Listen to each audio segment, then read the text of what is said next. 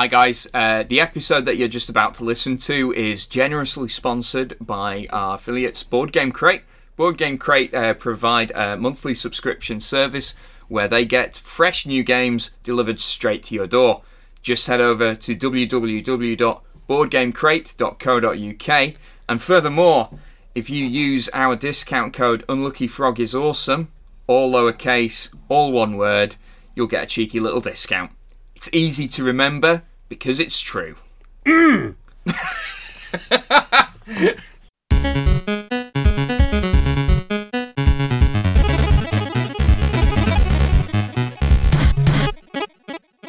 Hello and welcome to the Unlucky Frog Gaming Podcast. I'm your host Ben Porter, and I'm joined this Independence Day by Tom Lovewell of Redwell Games. Hello. How are we doing, Tom? I'm doing quite well, thank you. Yeah, you sound very chipper for a man who's Thursday night had to deal with children and job and all that. Because tomorrow is Friday and tomorrow is payday, and those two things are beautiful. Yes, that is true. I am struggling somewhat, just being a bit tired, and it's that wonderful time of the year where everyone is sharing various cold and cough viruses and things. Yes, I understand that. My little one brought back several of his from school. Yeah, great. Yeah, because you were just saying it was quite poetic. I think the phrase you used was last week you were streaming with gunge. Yes, very, very, very much. Yeah. So. Rivers of green. Yep, absolutely horrendous image, but quite descriptive nonetheless. Yes. So you're on to obviously have a chat with us about what you do in general, because it's long overdue. But very much so. You are also ramping up to releasing a new game. Yes, Kazing is hitting Kickstarter, so it's a second Kickstarter, and it will be 30th of October. It hits the electronic thing that is Kickstarter. That magnificent beast that's so very, very well known in the tabletop industry, loved and hated. I think it's can be a wee bit controversial. Very much controversial. Yeah, but is the friend of the independent developer for very good reason. Yes, and depleted my wallet a few times as well. Yes, I've been quite good for a while with Kickstarter, but I've been suckered in by Tidal Blades, I have to say. I don't know if you've seen that one. I've not seen that one. There's always something on Kickstarter that's going to sucker more than a few of us in, particularly with these ridiculous miniatures, because we always need more miniatures or baby-sized bigatures. Yep, I don't think anyone has quite gotten over that. But do you know, I heard it's not made from like the normal plastic that miniatures are cast in. Like someone told me it's quite like rubbery. I just dread to think at the size of it, but I'm pretty dreadful at painting my miniatures at the best of times. So something that is that huge, it was never going to be on my radar. It's like, no, if I've got that and it's something that big for me to avoid painting, just seems a waste. It's a hell of a commitment, that. It's like the do you remember a few years ago, Games Workshop brought out the Smaug miniature, the Smaug the dragon from the Hobbit, and I think the miniature it costs like between £200 and £300, but they make them up to order. Yeah, which makes sense with something that size, right? But... So the biggest things that I've ever got around to painting are either Warjacks or Leman Russ tanks and things, but then it was just generally start with a spray, add a bit of camouflage for the tank. There we go, job done. Simple stuff. Job's a good one. Whereas the case of with that big thing. It was just like I just wouldn't know where to start, and it was a case of it probably looked like bad graffiti by the time I'd finished. Yeah, and it's that thing is that when you've got something that size, you can sort of cheat with a smaller model. It's almost like you take this approach of like impressionism, like you do lots of little blobs and layers, and from a certain distance that looks quite nice. But when you scale it up like that, it could look pretty bad. Trying to apply the same techniques. Well, my techniques are the distance, optimal distances across the room normally. Yeah. So it's going to be quite hard with something like that. Oh yeah. Well, I try to make sure whenever I'm playing tournaments that I don't have a silver or plastic cord where possible. So there's paint on it, but it's not pretty. Yeah, even if it's just like the 2 or 3 colors in the base, right? That's better than nothing. Most of the time. There was one exception last year. I went to a tournament and literally just been given the box. So it's a case of, right, get the things out, use them. For 2 of the 3 games I played with painted stuff, and I went, well, and it was a Malifaux tournament, so it was choosing randomly which master I'd use. So the first 2 I'd use as the painted master, and the third one's like, well, I've not used this one, the last game. Let's actually just use Sonia straight from the box. Literally had stuck her together a couple of nights beforehand, so completely grey, but it's like, well, I've never actually played with her before, so yes, she's great, but you've also got me as a novice, and surprisingly I managed to eke out a win, and I think that's the best I've ever done with her as well, so nice. And then obviously now when you get her painted, she's going to perform horrendously, because that's apparently like a scientific fact with miniatures, right? Is that when they're painted, they lose their mojo. Beginner's luck. It was just very much a case of first game, win. And since then, it's just been a slide down. So I think paint might actually improve things. It can't make things any worse. Okay, so she's maybe bucking the trend. All right. Anyway, we've talked quite a bit about Little Plastic Men, so yes. we should maybe actually talk about what you're here to talk about. Yes. Let's talk about Redwell. So before we dive into Kazing a bit more, Vote Me was Redwell's first game, right? Which released this year. It was this year. UK Games Expo. It was the first time there was actually physical copies. So it went on Kickstarter around Aircon time, just after Aircon, and it was at a low level, and it was basically me with the training wheels on. Learn how to do Kickstarter.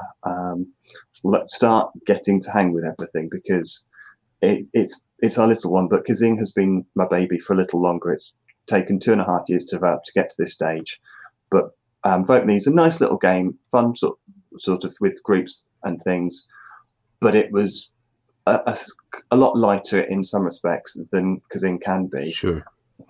And so this is for me to learn with, make sure I know what I'm doing, find a printer, get all the logistics sorted, so that next time when I come with something which has got a bit more for everybody on, like Kazing has, I know what I'm doing, and I can say to people, look, you can trust me. I'm asking for this amount, and I'm not going to mess you around, because I've done it once before. I don't know all the pit traps, because all things can happen, but I'm not learning right from the get-go. This is just now building from experience. Yeah. So, you mentioned just there about trust.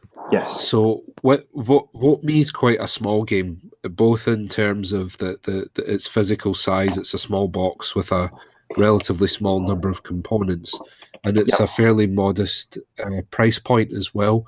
Was that a deliberate decision for the first game that Redwell released? It's a deliberate decision for the first few that I'm doing. It's a case of, for me, wanting to make sure that anything I develop, I don't overextend myself. Because this doing as Redwell Games, this isn't my first foray into the industry. I was actually a developer for on the Relics miniatures game by Tor Gaming. So version 1 and 1.1, I was involved in that. And so I really got a feel from that element of making sure that what you're doing, keep it focused and things. And during that period where I was developing that, with Gavin. Well, Gavin was writing it. I was just sending him ideas and helping with the playtesting and things. But I developed some ideas for games, and then I came to them and went, yeah, this is a really good idea, but it's got 120 unique different cards and unique dice. And I just looked at it and went, this game is going to be too much of a pain to develop. Let's strip it down. Let's go down to something that's far more simplistic, that I can learn different types of playtesting, so playtesting card games, and develop and learn the industry that way. And that was how Kazing was born. And during that process, it was a case, well, Kazing works, but it's a little bit of a harder sell. And so Vote Me came in as a result of that, because Vote Me is very stripped down. The rules are on 6 sides of cards. So, and not all of them are, you must follow this. It's kind of the last 2 cards are the critical bits, which is all about the voting part of Vote Me. So the rest of it's very much a social improv game that you can adapt to your needs if you want to, but you don't have to follow the rules too heavily at all. So, which was something that that we actually mentioned in the review that we wrote up for Vote Me, is that in a lot of ways it's a toolbox to play the game you want to play, right? Oh, completely.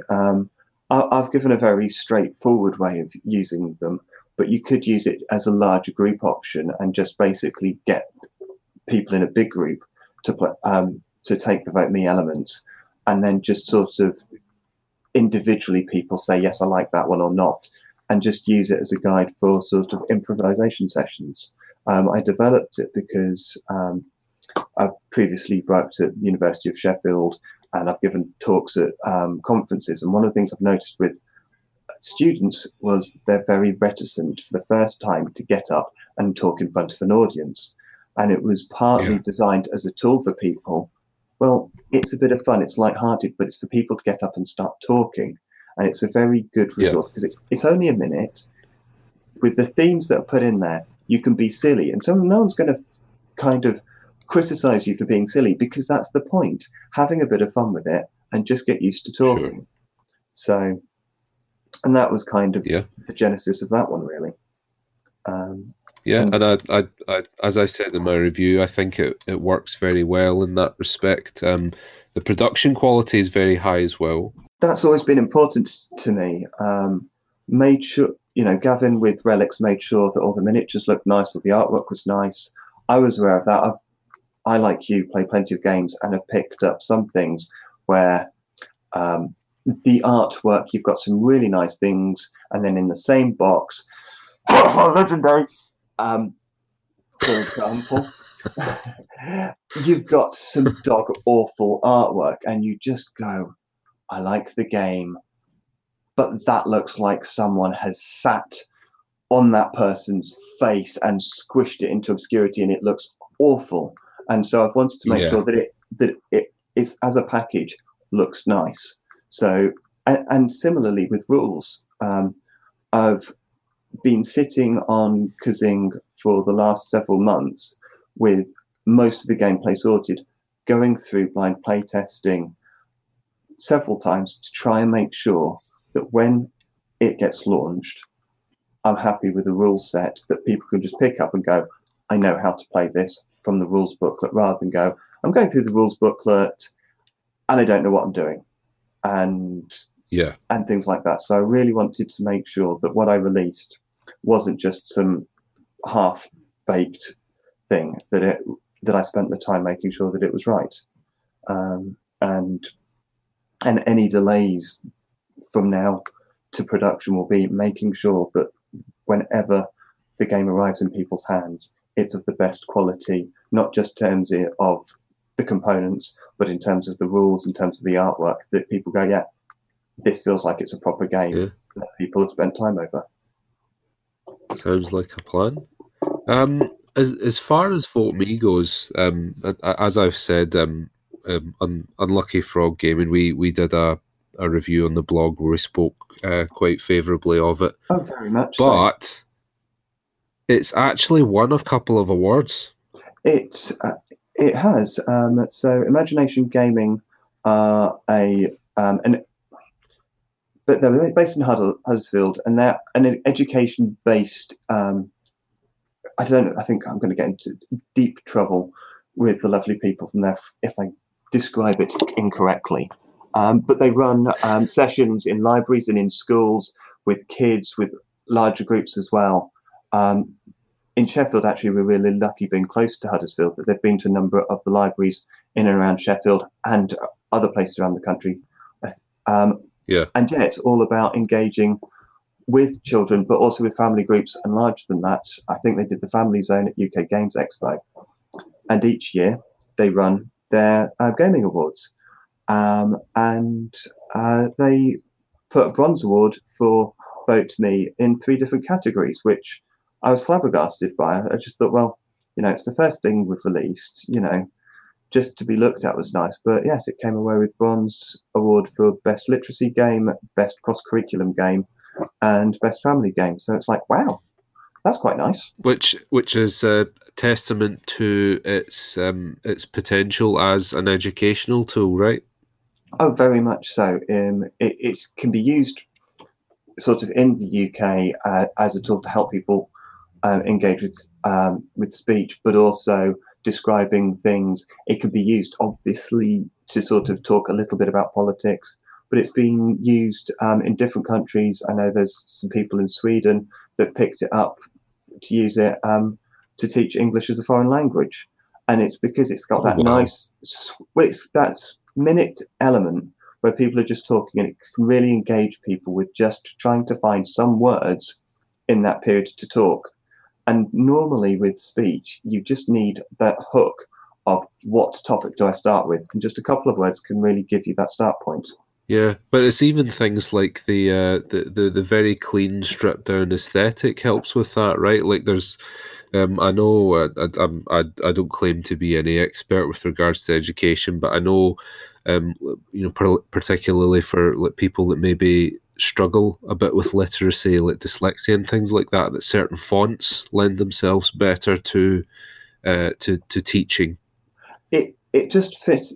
To be fair, the fonts kind of was a happy accident. The idea was always to have the icons, so the different parties, blue butterfly, orange jelly, red balloon, had a very clear colour associated with a very clear symbol, so that it would look colourful, unlike certain other party games that like just black and white.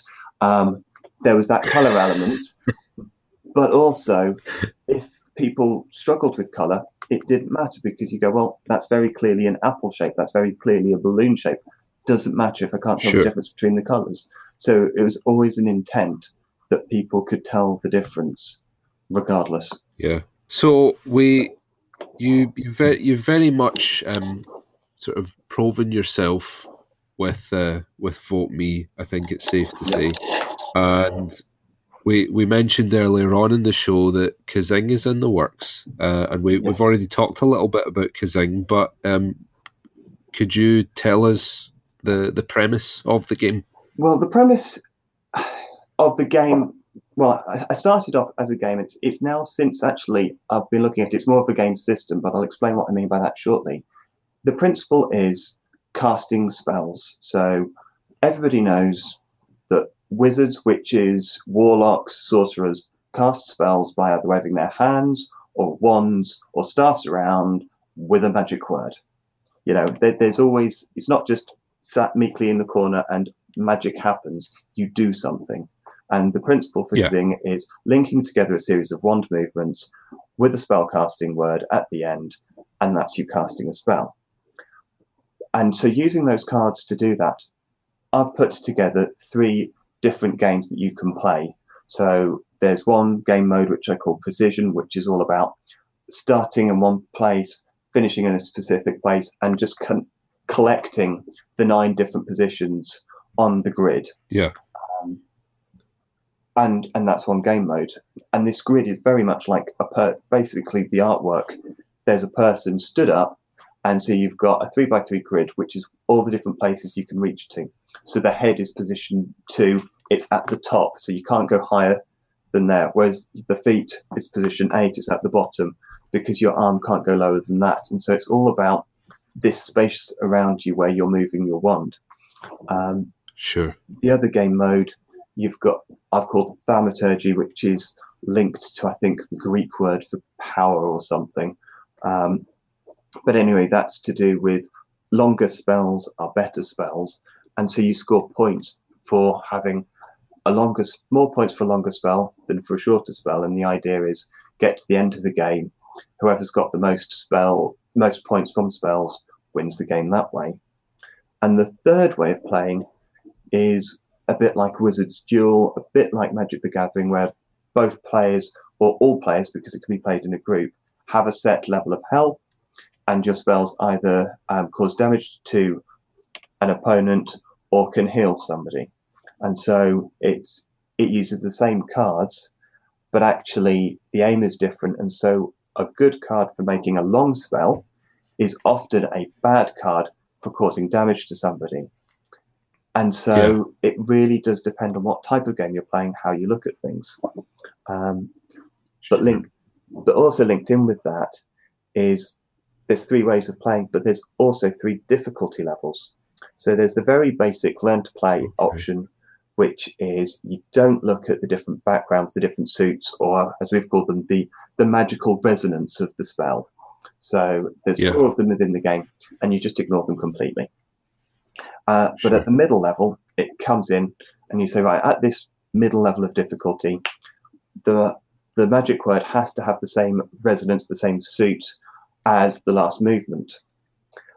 And you can get both. But what's really nice is you can have somebody playing at the easy level, playing against somebody at that medium level of difficulty at the same time. And so it's balanced that way. And so you can have young people playing with older people or people new to the game with experienced people, and all players get to have a challenging game because of this unique difficulty mechanism. And so you don't have... And that was part of the inspiration behind it, was I wanted to be able to play games with my son where I felt I was playing a game and I didn't have to sort of go, well, I'll let him win this one. I don't like having to do that. And so that's why I tried to invent something with that element. And there are other games, games like Scrabble. Generally, better Scrabble players are people who've played Scrabble a lot, know what the good words to go for, and can recognise it with practice. And it's a case of, well, you can't handicap someone so well to be able to play with people who are new to it, or people who have only been reading for a few years and have got a reduced vocabulary, for want of a better word. So I wanted to try and somehow incorporate that. You'd mentioned earlier about how you're in the throes of creating a form of a database, essentially, that is in the future going to allow people to create their own games with Kazing. Yes, you're right. The situation is, over the last few weeks, since spreading my net, the number of people to either preview or blind playtest wider, I've had feedback. I had good feedback from Giles out both sides of my table to do with the solo play version. And he's made suggestions about different things you could do for solo play. And it's just become more apparent to me that actually I've focused on 3 areas, but actually it's a set of cards and people can just use them to do different things and create their own games from it. And I want to encourage that. And so on the Kickstarter, there's going to be the details for a competition where people can submit either as an email to contact@redwellgames.com an idea for a game involving the Kazing cards, or comment on the Kickstarter page an idea of the game, of a new form of game using cards. And I'll close it at Christmas, and in the new year I'll say this person has submitted what we view, not just myself but other people that have been involved in helping with the playtesting of Kazing in Sheffield. We'll have a look at it. The one we think best, that person will win a copy of Kazing and a game mat of course, the caveat being it needs to fund. But of course, yeah, if it doesn't fund, I'd love to give someone a copy of the game, but I won't have one. Yeah, and hopefully, stands to reason.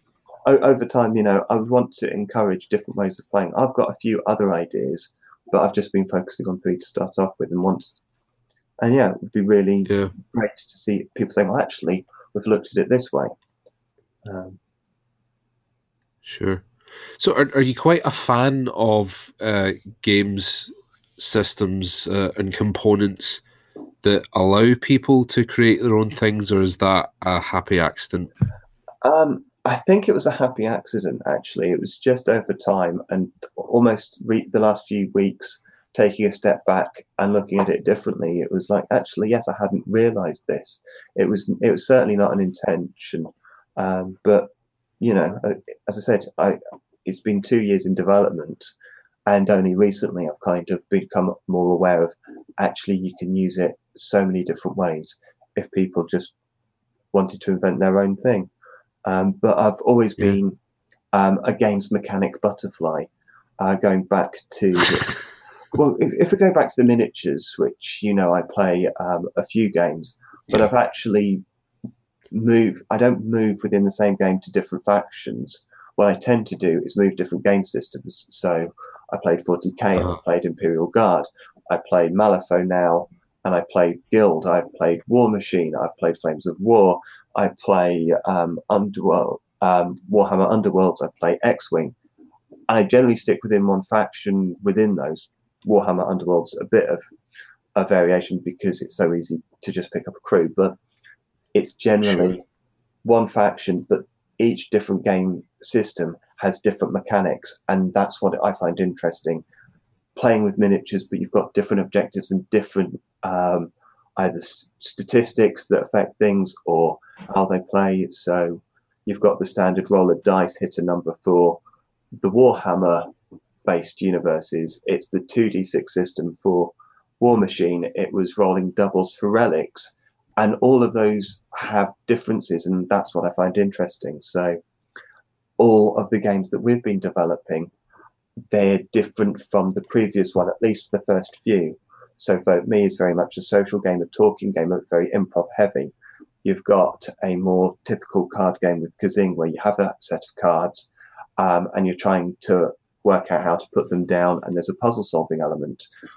We're developing Six Gun Showdown for next year, and whilst that's a card game, there's very much a case of you choose your 6 cards, you lay them down, and there's then that tactical element of trying to work out what's the best 6 cards to play down based on your opponent.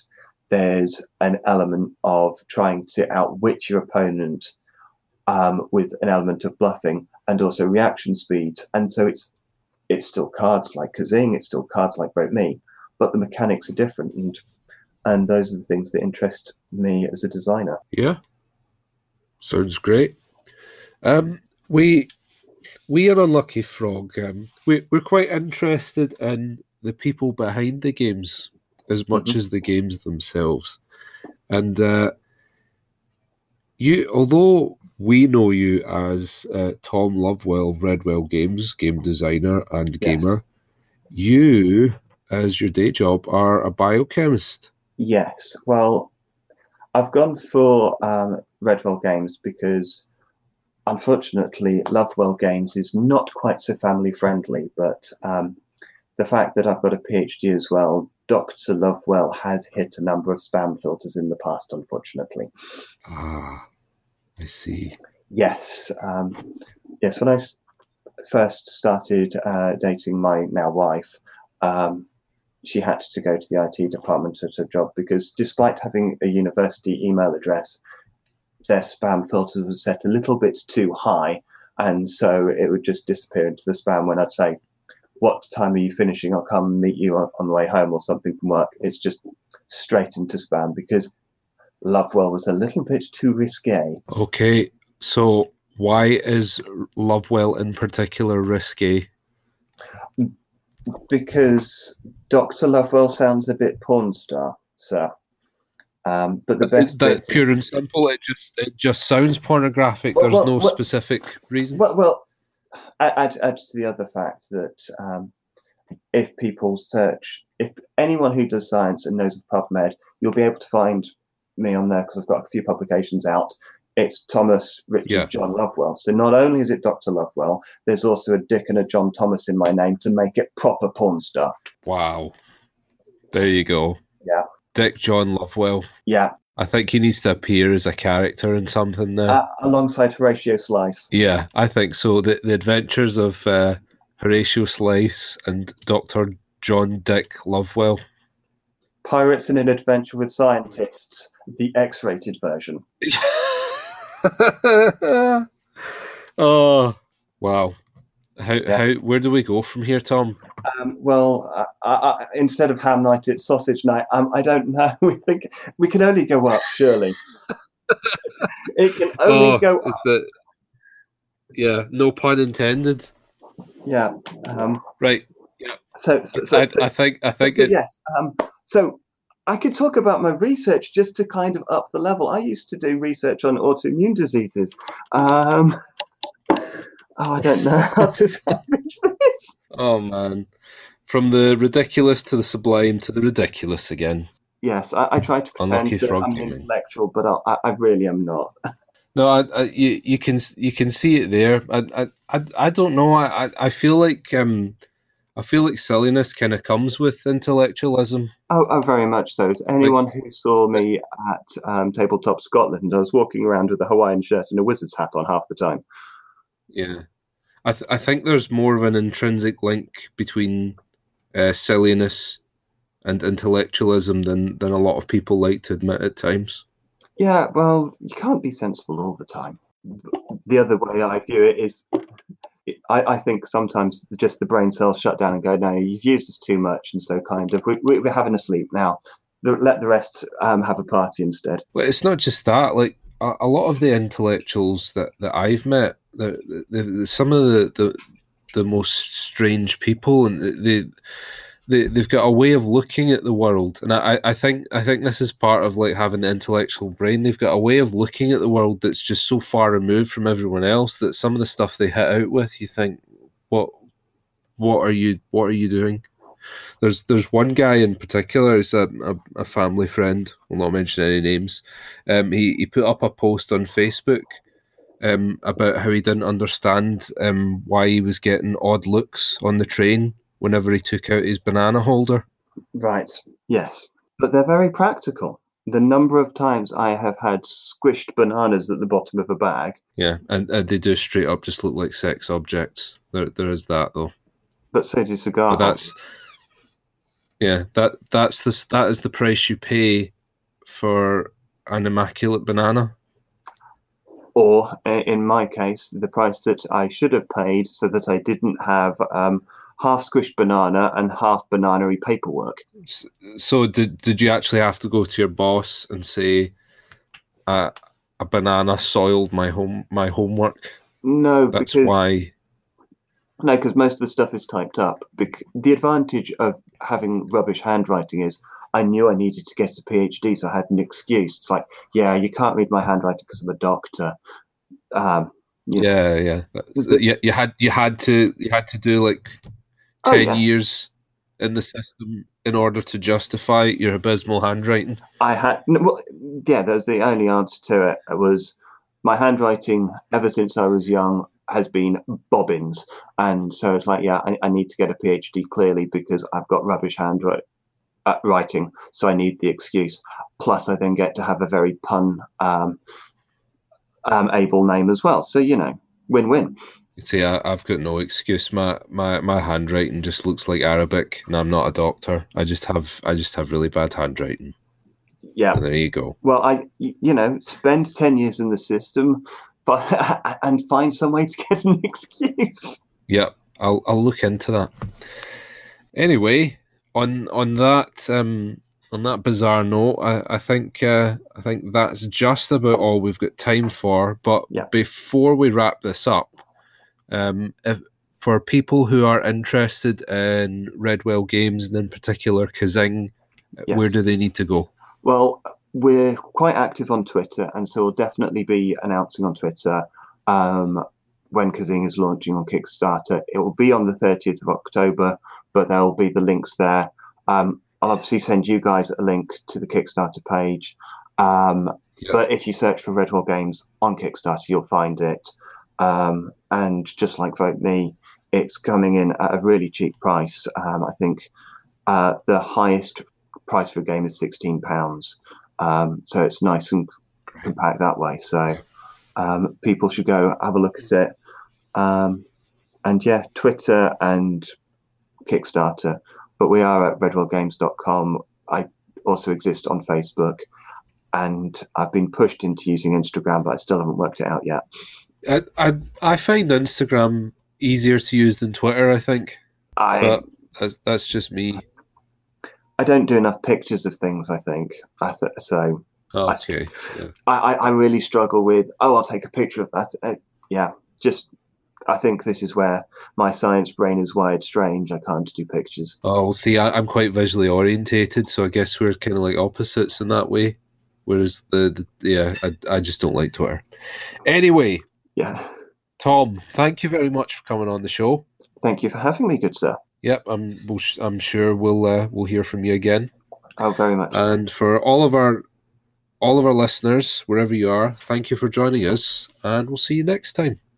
Bye. Bye. Hi everyone, it's Charlotte from the Unlucky Frog Gaming Podcast.